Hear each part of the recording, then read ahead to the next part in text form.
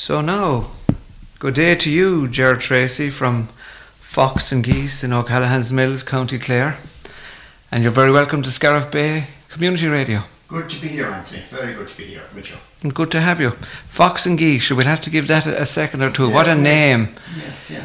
And I was asking you earlier on, you have no idea where the townland got its name. I can't find anything about Fox and Geese. We just know it as Fox and Geese. Always the same, yeah. And we know there's one other Fox and Geese anyway in Dublin near Clondalk, and we know of that. That is much correct. I thought you were going to come with a yarn about, I don't know, a fox and a goose being stuck in a barrel together, and they didn't, or the fox didn't devour the goose or something like that, and that people thought, and that's a real weird thing to have happened, and that's something I'm recalling something from the Bible where is there a verse where a lamb and a lion lie down together? Something to do with opposite energies making peace with each other. Like is it the lion and the lamb? I know Woody Allen has a take on it where he talks about. Let me see if I remember. I think it is the lion and the calf will lie down together, but the calf won't get much rest. I see. Anyway, the devil's of that. Let's get going with where we're focusing, and that's on your artistic endeavours in the area of stonemasonry and also in the area of thatching. And so maybe we'd start with the stonemason. You want to start talking about how you got into it? Or? Well, I kind of stumbled upon it. I just happened to be working in the folk park in Bunratty Folk Park, yeah. which is known to everybody. Everybody knows about Bunratty Folk Park. And I got in connection associated with great stonemasons like the late Jerry Mack from Limerick and another stonemason. And I started to pick up and get this feel for it, and things are going very well for me, and I started to take a more serious view of it and the craft. This was going well for me, and I got to be comfortable with it. You found you were good at it? And I was getting more confident by the day, getting really confident with the stones. It was going very well for me. And then over a period of years, then I started thinking, this is going really good. I'm really getting really good at this now, and I'm happy with it. So these stonemasons at the initial stage, they just took you under their wing kind of thing? They did, and I was watching them because I'm very... It wasn't that you were hanging around? I wasn't hanging around, watching them, and how skillful they were, and how good they were. And they were talking about old stonemasons in the past and how good they were. And to be a stonemason in prehistoric time was a very difficult thing to do. You had to be very, very good, and you had to be able to produce one thing, to be fully qualified, which not many people would know much about. Yes. To get your qualification to be a really good stonemason, you had to carve out a cat of sandstone with two tails. And if you were capable of that, you were capable of being a good stonemason. A cat with two tails? A cat with two tails. And you wouldn't want to be doing a Manx cat? No, that would give you the little signature of the comfort that you wanted. Yeah. It got you right where you wanted to be, and you were good enough then. You were accepted. Good. So I've been fortunate. I've done a lot of stonework in my time. I've been very, very lucky to have worked in 3 different castles. Bunratty Castle, as everybody knows. Durangora, Buffin, Kinvara. Yeah. And in Craigenoe there's a little castle there. Yes. And I've been very fortunate to work in those castles. But I had a special treat in Bunratty where I was asked to put a staircase from the bottom to the top. That there was one staircase in every castle. Bunratty has 2. Okay. I did the second one over a period of 2 years. Good. And it went very well for me. On your own? I had some help. Yeah, okay. I had some help. Yeah. So that went very well for me. When I had that staircase down, spiral stairs up through, we had a 9-foot wall at the bottom, we had a 4-foot wall at the top. Okay. And I did my spiral case in, and the staircase went very well. When I had that done, I really had got all my confidence. Now I've been in the core of the castle, where it's been built in the 12th century. And most of the castles are built in the 12th and 13th century. And most of them have a standard height of 104 feet. Why that is, that's the battlements included as well. Okay. So there I go with the stonework, and it went for me, and I've been at it for all those years, and retired now. I retired in 013, and then I had to take care of my wife. She was in ill health for a number of years. She passed away in 031. And then I have gone back recently at the stonework. I was invited back, and believe it, I thought I'd lost it, but I'm doing better work than I ever did before. There you go. No. And I'm very happy with it going back, I had ill health for a year. I wasn't able to do anything. Yeah. So I'm pretty good now. Good. And for some strange reason, I'm doing better work than I ever did in my life. Can you work at your own pace over there? I can work. There's The no stonework is a one thing. breathing down your neck. Stonework is a thing. You'll have a good day, Okay. and you won't have a good day. So you won't do good some days, but some days you make headway, and there's other days not that good. But you have to force and get into that energy of the stone. If you don't get that feeling of energy and the force of the stone, you get right in there, it'll work for you. You work with the stone work with you. And it's very, very comfortable, and I'm happy with my association with that craft all my life. Been very, very good.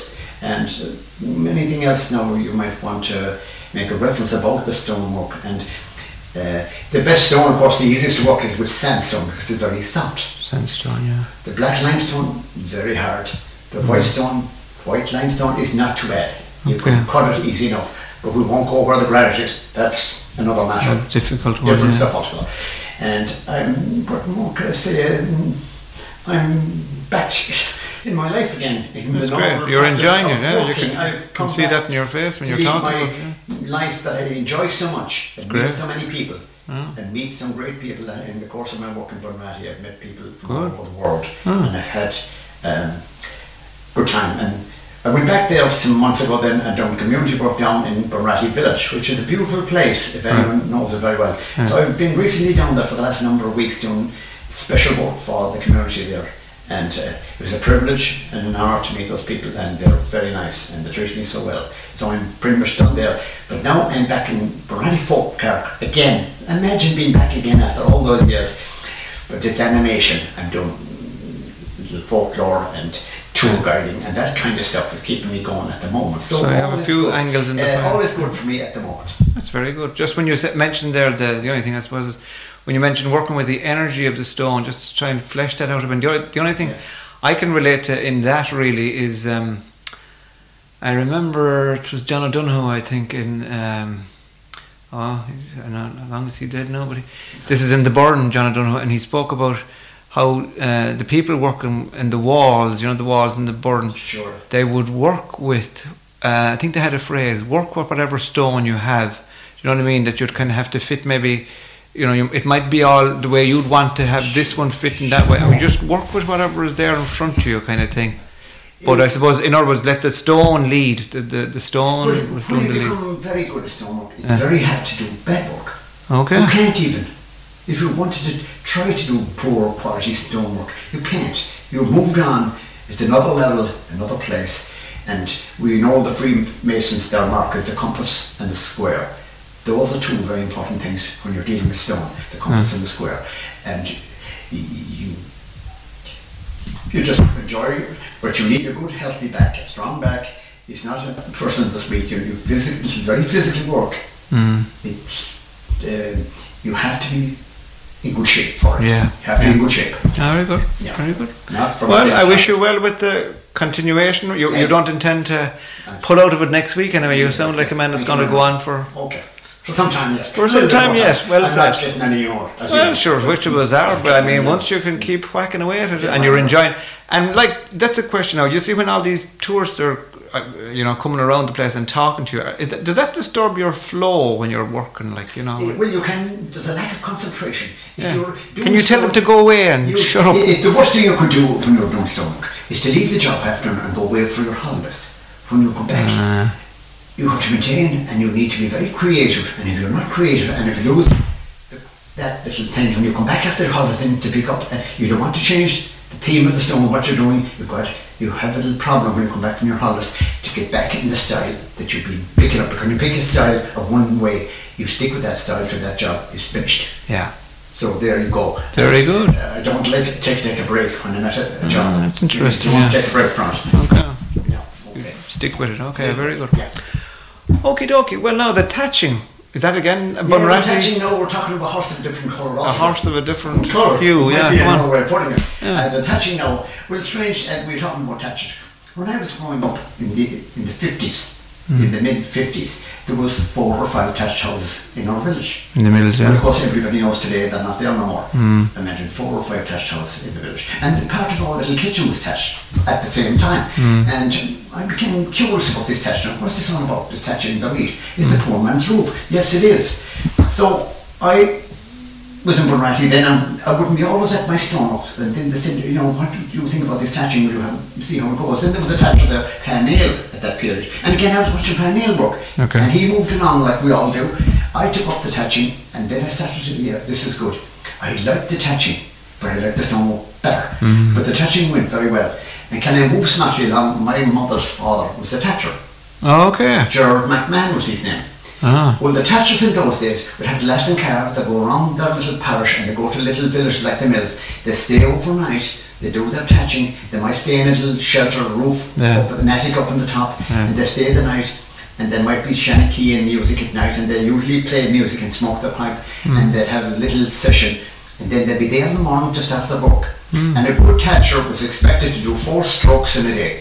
4 strokes means that you move that ladder on 4 times. And your stroke is the reach of your arm from your ladder. So if you were any good, you were expected to do 4 of them in a day. The best I ever got was 3. Okay. 3. 3 doesn't sound too bad. What can I tell you about these people that last in car and they stay overnight? It takes about 2 weeks to do a house, roughly 2 weeks. And that'd they be a were like cottage. Shanakees. They'd be telling stories at night and they wouldn't go back home for maybe a couple of weeks. And then they bring a little bit of money home to buy the tea shower and a bit of tobacco or whatever they wanted, a little bit of money. So that's how they lived. And those people were highly respected people. And they were good in folklore, like Shanakees of today. They were special people. But we can move along very fast now. The reed, unfortunately, is deteriorating. Our reed in our rivers and lakes is not good at all. Because? It's not good. When you cut the reed, there's an open chute, right? The pollution, the phosphorus, the riches in the water, the nutrients are getting into the cut chute. Then we have a little wax in the chute and it's having a little problem with this. And the reed starts to grow again, the wax in the reed has been upset and the reed is not healthy. The best you get out of a reed roof today is 10 years. Okay. In the old days you might get 20 years. So things have changed. Ways why you have to watch the environment very, very closely now. Even that's one example now, the reed. Bring it in from Turkey now, it's a little bit healthier. So that's the little thing about the the Irish reed is not worth even? It is okay. But not really? It is not good. Because when you bend it, it breaks away. It doesn't hinge like anymore. When you bend the reed, it snap off. So the old electric hinging would not break. It was more greeny and a healthier reed. But again, that's the environment and the way things are gone. Things that, we have to watch that too. So, things are getting better and the rivers are getting cleaner. And this might take care of itself. The reed might be healthy again. Someday. It might come around, It okay. might come around, definitely. Well, that would be dependent on, I suppose, our lifestyle changing. That we have to stop the polluting, really. Is that what we have to think seriously about pollution. It's generations to come. Our time is now, but the future is what we're thinking about here, down the road. So what can we do? Do our best. Do our best.